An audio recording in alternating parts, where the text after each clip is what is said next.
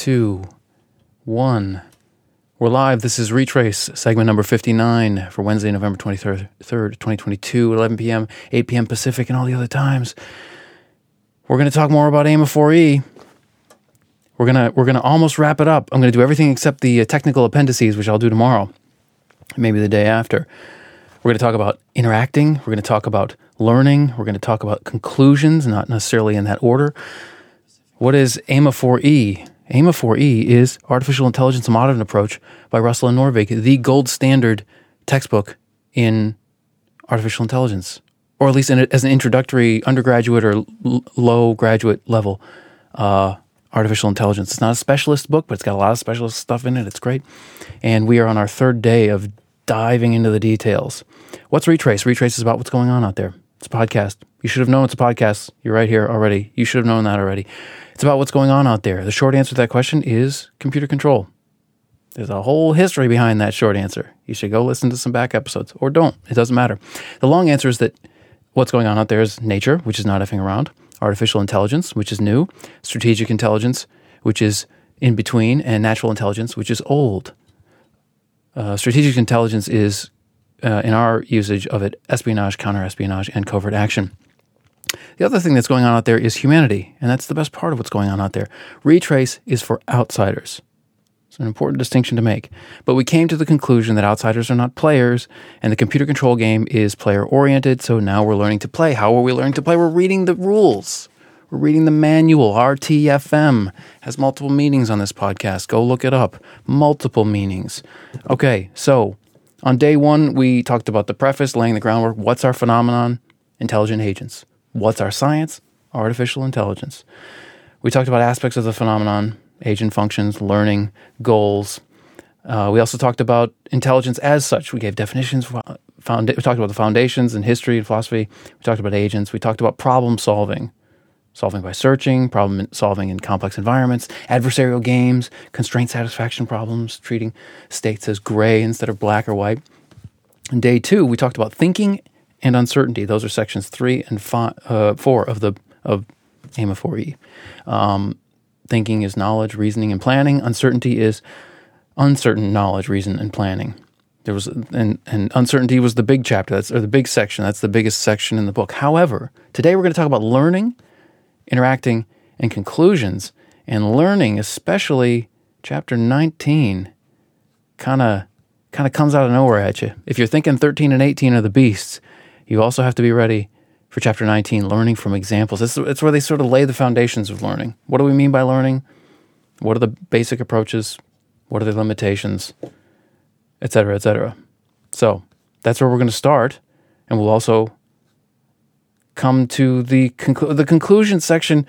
Section 7 is sort of like, it looks like an afterthought. It's just a little slice in the page count. But it's got the biggest stuff in it. The biggest stuff is in the preface, like big in terms of importance of ideas and applicability and relevance to the world outside of the practitioner of artificial intelligence. Preface and conclusion. That's where the big stuff is. That's also why that's the fewest number of pages, because it's so massive you can't really write about it.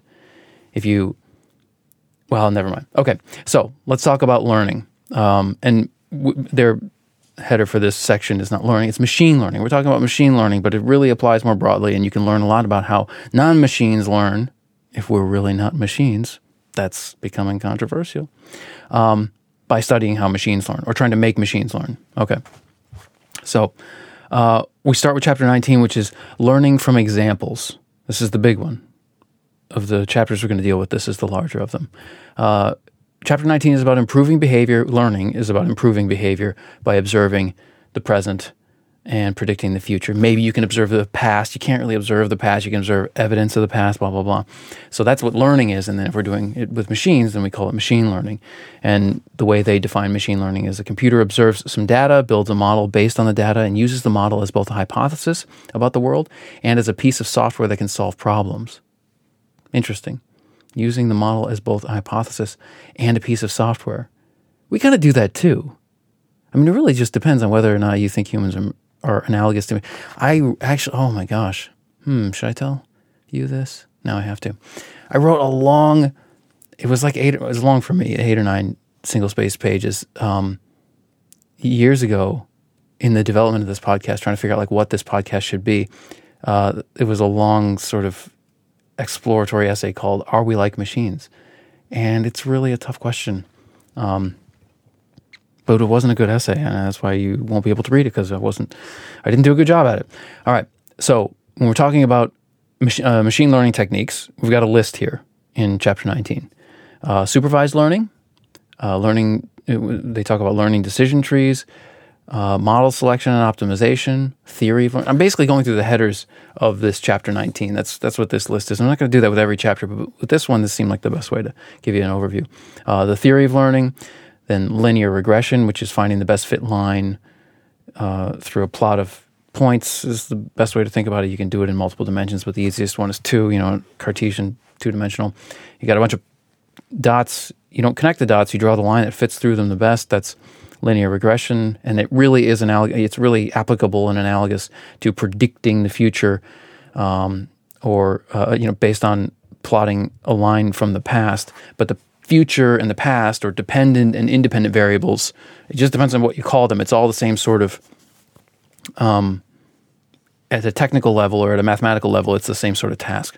Plot the past and then do linear regression to find the best fit line, and then you can extrapolate or interpolate where other dots are going to be, where the future, it doesn't have to be actually in the time future, it can just be unknown values that would be in your domain. That's linear regression. Non-parametric models. So parametric models, let me see if I can do this. Parametric models basically take the data that you've learned from and simplify them into a number of parameters, which makes it easy to say, okay, these are the things that matter. We adjust this parameter up or down, this one up or down, and that's how we learn what's going on. Non-parametric models don't do parameters. They preserve all the data and work from the data directly. It's also called instance-based or memory-based learning, and it's more true to large data sets at scale. I'm not sure if it doesn't necessarily make scaling easier, but it deals with the scale of data better. If you've got billions and billions of points of data or pieces of information, numerical information, you don't really want to, because in parametric models, you throw out the data once you have the parameters. You just ignore it, where you have no memory. You sort of abstract out of the data the parameters that you think, and then in non-parametric models, you don't do that. Okay, so that's non-parametric models. Ensemble learning is using multiple hypotheses instead of one. And remember, did I say this? So, yeah, I did. A computer builds a model and uses the model as both a hypothesis about the world and then also software that can solve problems. So if we use multiple hypotheses, i.e. multiple models instead of one, and we average them, or maybe they get weighted voting or do some sort of way of synthesizing them together to get a better model. Those first models that we use are called base models, and then the combined model is called an ensemble model. Again, when we talk about models, we're talking about what our machine learning technique, whatever technique we've used, has created a hypothesis about the world, and that hypothesis also happens to be usable as software for problem solving.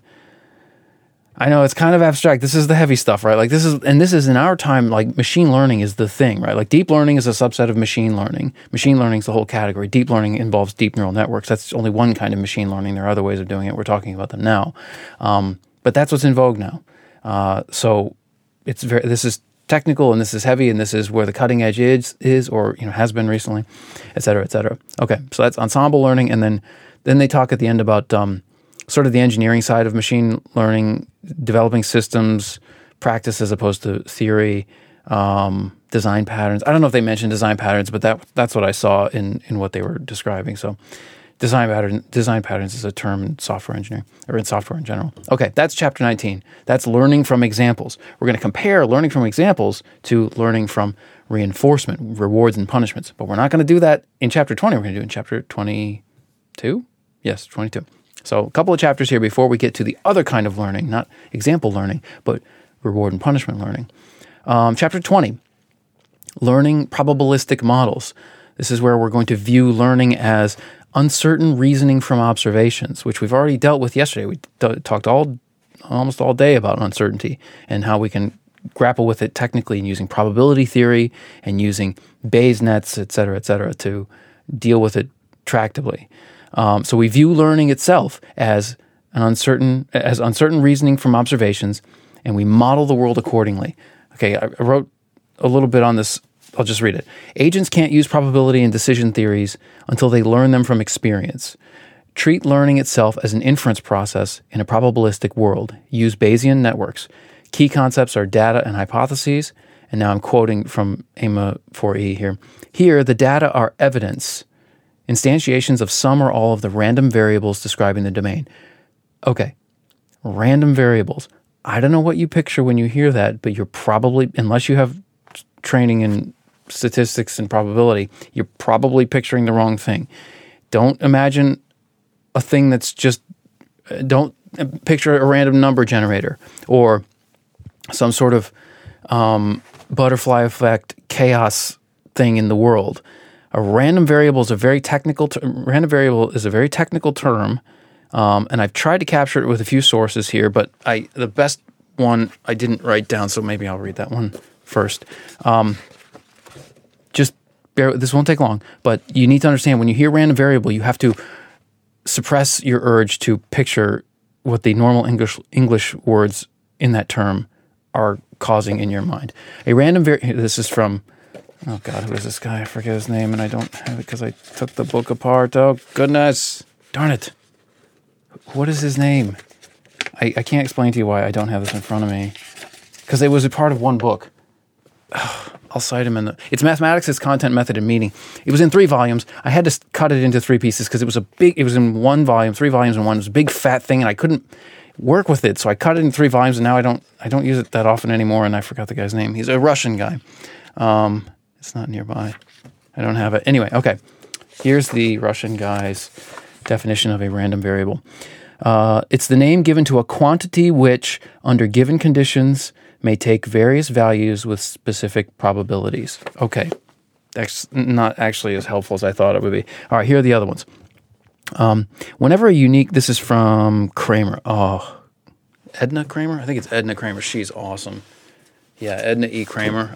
This book is definitely not in print, but, or almost certainly not. The Nature and Growth of Modern Mathematics. There are a lot of books that regularly disappoint.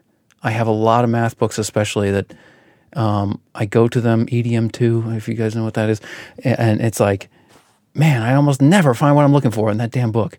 But then there's other books, Edna Kramer's Nature and Growth.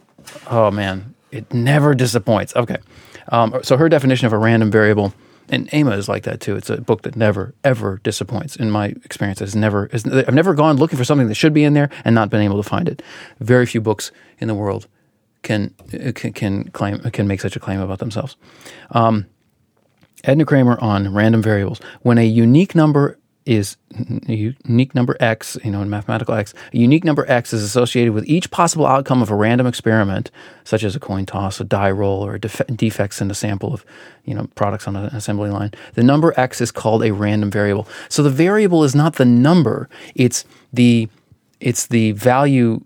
It's the possibility of a value that can be taken from a bunch of experiments, and there's specifically the values that can manifest in that random variable.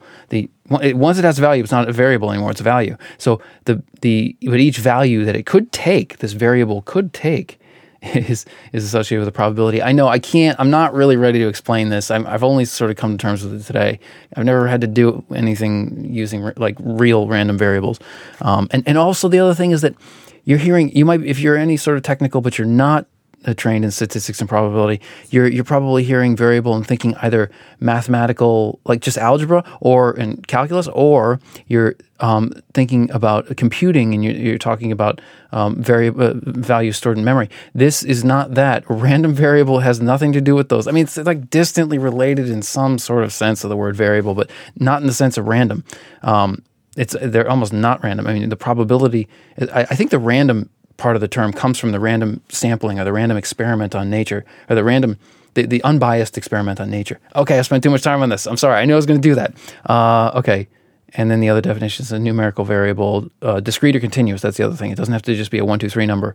The domain can be, or the range can be continuous, which makes it more difficult to deal with. But it takes different values with different probabilities during experiments. It's all about experiments producing data that's either, that could be either of discrete values or, okay, I'm done. I should stop. This is all going to go in the more mathematical stuff when we do that.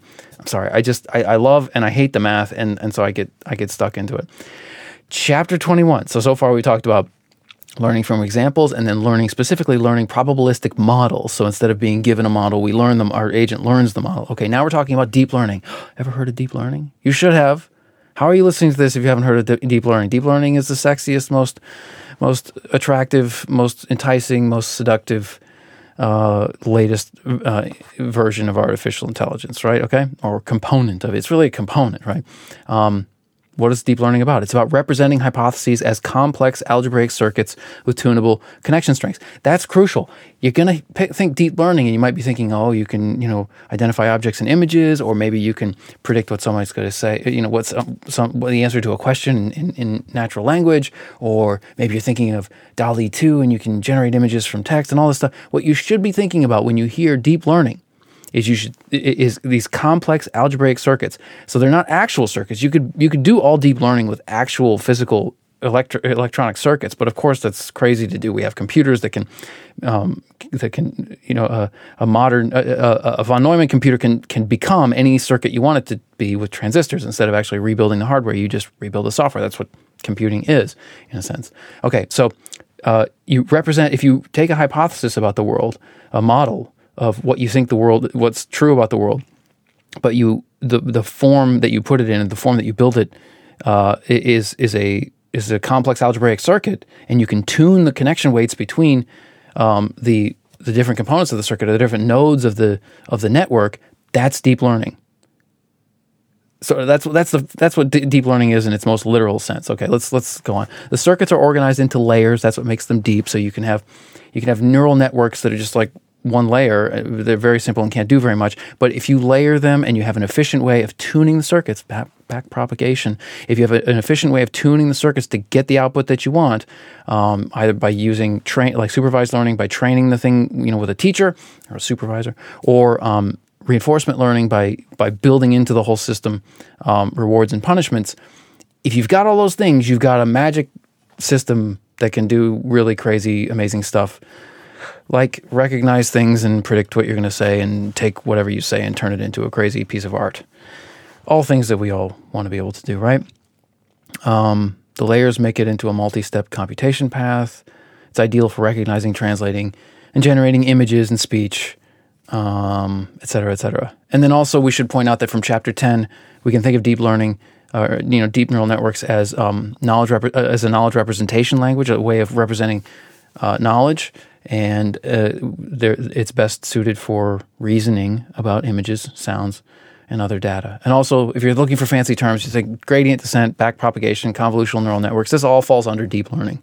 These are the more recent breakthroughs, etc. Okay, that's deep learning. Now we're going to talk about reinforcement learning. Previously, we talked about learning from examples, and now we're going to talk about.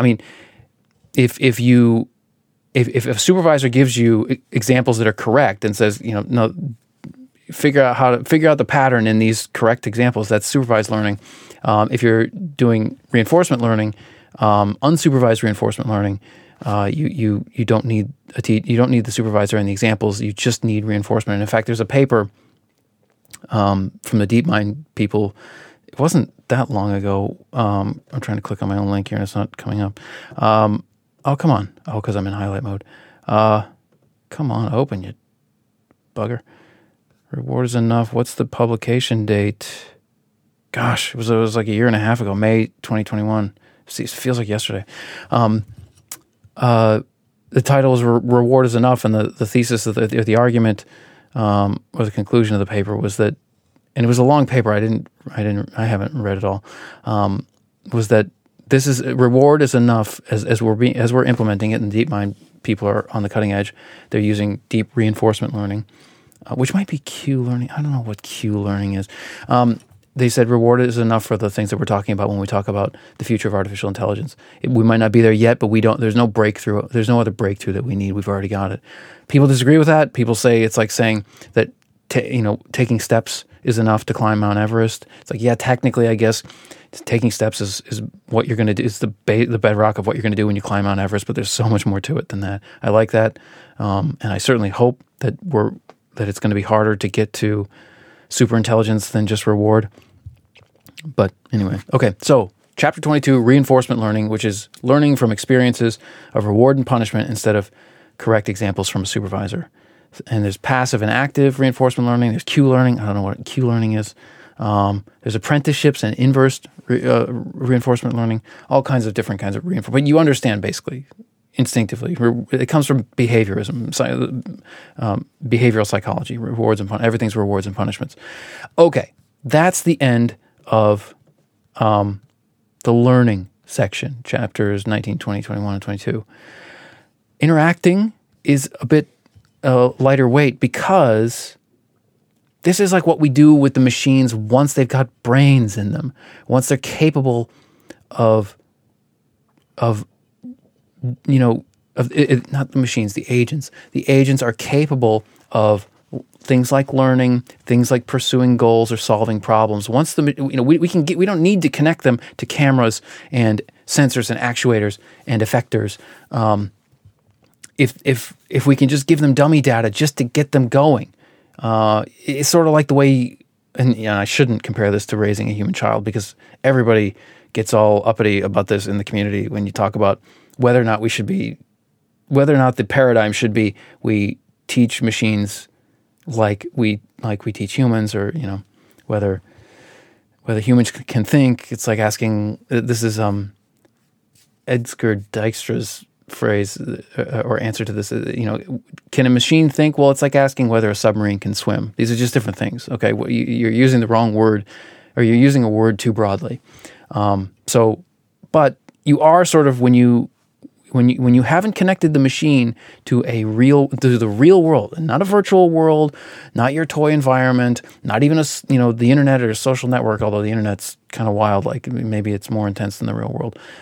Certainly, it could be more intense than the surface of the Earth, although not necessarily more intense than plasma physics that dominates the universe. But anyway, when you have it at a certain point where it can actually do simple stuff, your agent architecture or architectures, there's a dozen of them, then you start connecting it to sensors, actuators, and effectors. And an effector is like, I think an effector, the difference between an actuator and an effector is like a leg or an arm, and an actuator is the components within the effector that can make it do things, do actions. So actuators and effectors are, it's the same ball of wax, but sensors and effectors. Then you're dealing with the real world. Then you're getting the raw, unwashed real world, as the term they use in AIMA 4E. Okay, so let's interact. Okay, natural language processing. So we're communicating with humans, maybe through a microphone, maybe through typing. We're also learning a lot from what they've written. Remember, everything that we've recorded, including this podcast, everything that we've written, including these notes, that the AI can get its hands on, it can learn from once they're out there interacting in the real world. And that's mostly via the internet these days. That's those sort of that body of that corpus of knowledge, I guess. So that's chapter 23, natural language processing. Language models. You hear a lot about language models these days. You should think of them as, quote, a probability distribution describing the likelihood of any string. That's, if you can keep that in your mind, I know it might be kind of a probability distribution describing the likelihood of any string or an n-gram or some subset of the possible character strings in a language. So think of terms like n-grams, grammar, syntax, semantics, parsing, vagueness, ambiguity, quantification. These are all the things that come up. These are all the difficulties with language as such, and then you're mixing in what computers can do to help with those things or work on those things. But language is its own ball of wax, another ball of wax, before computers, and then computers just enter the domain and start making progress on some things. That's what AI has done in natural language processing, and it's nothing to sneeze at. I mean, it's very real progress and amazing stuff. That's chapter 23. interacting. The first chapter of the section on interacting. The next chapter, chapter 24, is deep learning for using deep learning to do natural language processing. So basically, how do you deal with the vast, unimaginable complexity of the possibilities of human natural language? Add some deep neural networks, the way that we deal with the vast complexity of images or the vast complexity of sounds, and you can make some progress. Deep neural networks help with that. Deep neural networks can represent the world as points in a higher dimensional space instead of just atomistic things. You can use recurrent neural networks for long distance context. I don't really know what a recurrent neural network is yet. The transformer based self attention architecture there was a paper in like the 90s. I'm gonna have to click on the thing again. Called "Attention is All You Need." And it basically, instead of processing the data sequentially, the system looks at all the data at once and then assigns it has a way of deciding which parts of the sequence are more important than others. That's attention that achieves context. So it's sort of a computer can instead of just receiving like the paper tape, like the Turing machine paper tape, one symbol after another, you can kind of pivot the whole world into a three-dimensional space or two-dimensional or three-dimensional or n-dimensional space, and then you can pay attention to some parts of that space more than others. Attention is All You Need. The paper was published in 2017. Gosh, I thought it was older than that. Well, that goes to show memory is not what it used to be. Okay, that's chapter 24. Deep learning for natural language processing. Deep learning for natural language processing. Chapter 25 is computer vision. Connect AI to cameras. That's all computer vision is. Connect AI to cameras and then see what you get. All photons are very rich with information. Such information is valuable to agents that are trying to pursue goals, including general goals, instrumental goals like not dying. Surveillance cameras is something to think about. A lot of AI is being connected to surveillance cameras. But they're also connected to cars. Self-driving cars aren't going to work unless we're using photons. I think Tesla is vision-based, not LiDAR-based. Not vision, but optical range of the spectrum as opposed to LiDAR. Laser radar, I think, is what LiDAR is. Lots of machines can benefit from seeing the world, including, are we machines? I don't know. I gotta keep going here. Okay, that's chapter 26. Chapter 25. 26 is robotics, connecting AI to sensors, effectors, and actuators. We've already talked about that. This is enabling movement in, think arms, and movement of, think picking up boxes, or dominating the universe of the world. Movement in and of the physical world, not the world of electrons, which is only part of the world, or the world of thoughts, which is chemistry and electrons. Well, chemistry is all about electrons, but anyway, not electronic, and it's kill it, cut it off, pull up. So again, we're talking about cars, also spacecraft, surgeons, robot surgeons, submarines. We talked about submarines again. Delivery robots. And I would just point out about computer vision and robotics that at the top, or in the preface, they mention that they treat computer vision and robotics not independently as their own defined problems, but as things in service of achieving goals. That's the paradigm of AIMA4E, treating those not as separate subjects, but as things in service of achieving agent goals. Okay, that's the end of interacting section. So we've talked about learning and interacting. Now we're going to talk about conclusions very quickly because we talked a lot about the relevant stuff here on on Retrace already. There are only two chapters, 27 and 28. Chapter 27 is philosophy, ethics, and safety of AI. Chapter 28 is the future of AI. So let's talk philosophy, ethics, and safety. I boil this down to what is AI? We do not know what it is. I've made that point, I think, ad nauseum on Retrace. Is it more like an emergent creature? Is it a super intelligence that's already covering the globe, or that some analog thing like Dyson says that's already sort of controlling us in a cybernetics way? Or is it just what we see in front of us? It's just another tool. It's just way more advanced, blah, blah, blah. Is it a tool? Is it tool AI or colleague AI? That's Daniel Dennett's distinction. So what is AI? What should we do with it? This is the ethics and morality of it. It's obviously we can connect it to a lot of different things, but some of those things can have different effects on the world than others. What should we do with it? And then the last question is, what might it do with us? I think I can boil this whole thing down to two domains of the human condition, and I'll do that in just a second. So, but take those three questions: what is AI? What should we do with it? And what might it do with us?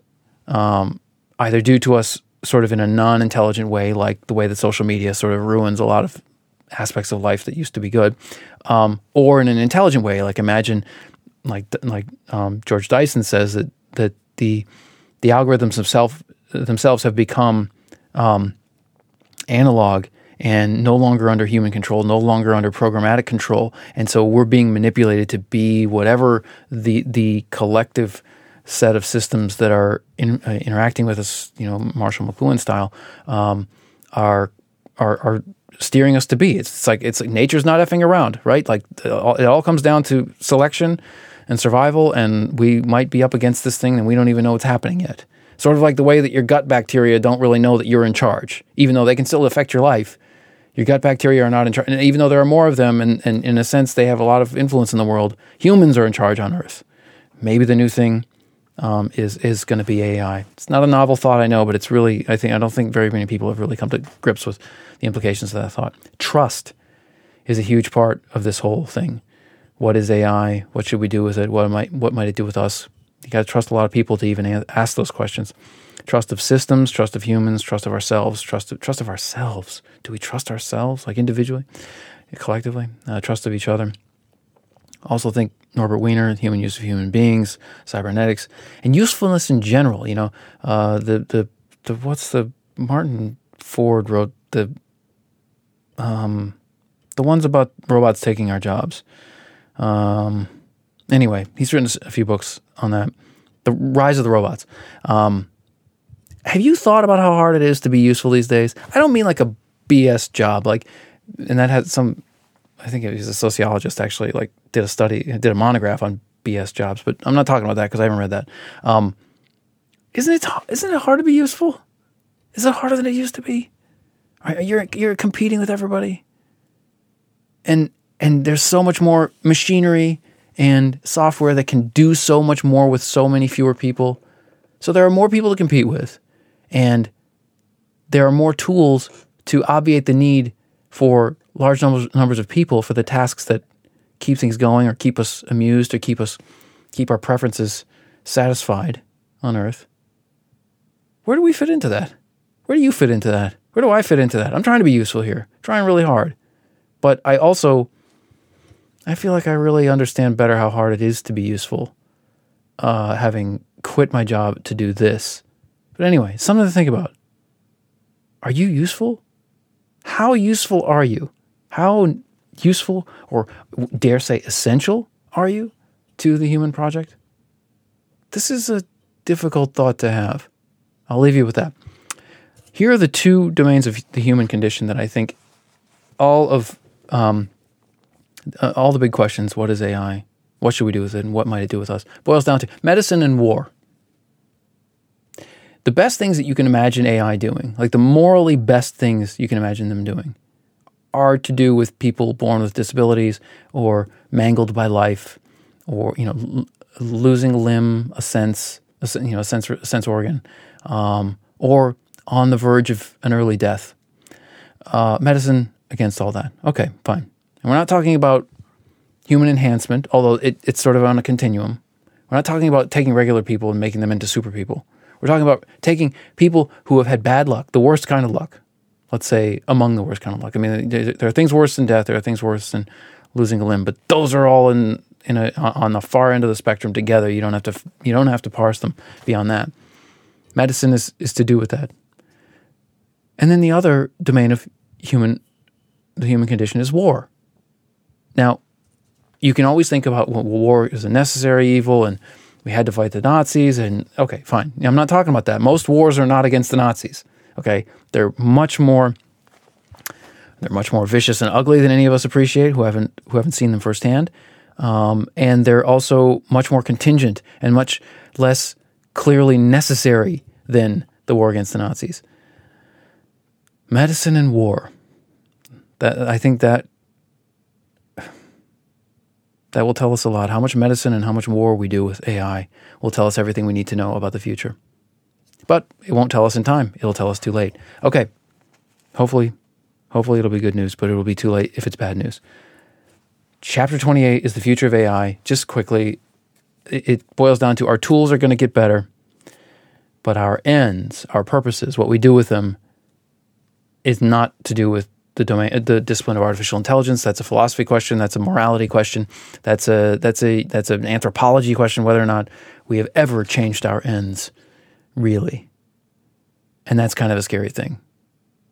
It's not kind of a scary thing. It's 100% a scary thing if our ends don't change. Not completely, but if we don't find a way of avoiding the worst, minimizing the negative impacts is the way that Russell and Norvig frame it.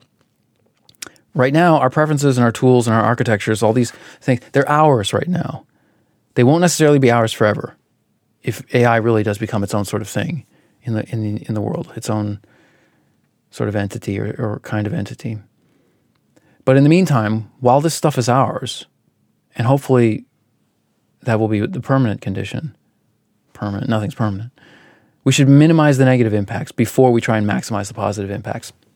That's probably the best way to go. You try and maximize the positive, that's fine. You're chasing something worth chasing, absolutely. But you're also necessarily ignoring or neglecting the negative impacts, and those can be way, way worse than anything we've ever seen. Artificial intelligence makes everything way, way more than it was before, whether it was way, way better or way, way worse or way, way, ugly or way, way pretty or whatever. You can do all that more with artificial intelligence.